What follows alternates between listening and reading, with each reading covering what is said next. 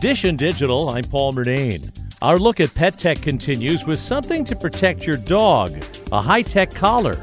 Tech columnist Mark Saltzman says the Halo 2 Plus has built-in GPS and can help you set up a virtual fence. So that means you can set up a perimeter when you're out somewhere. Maybe you go to the beach for the day or to a park.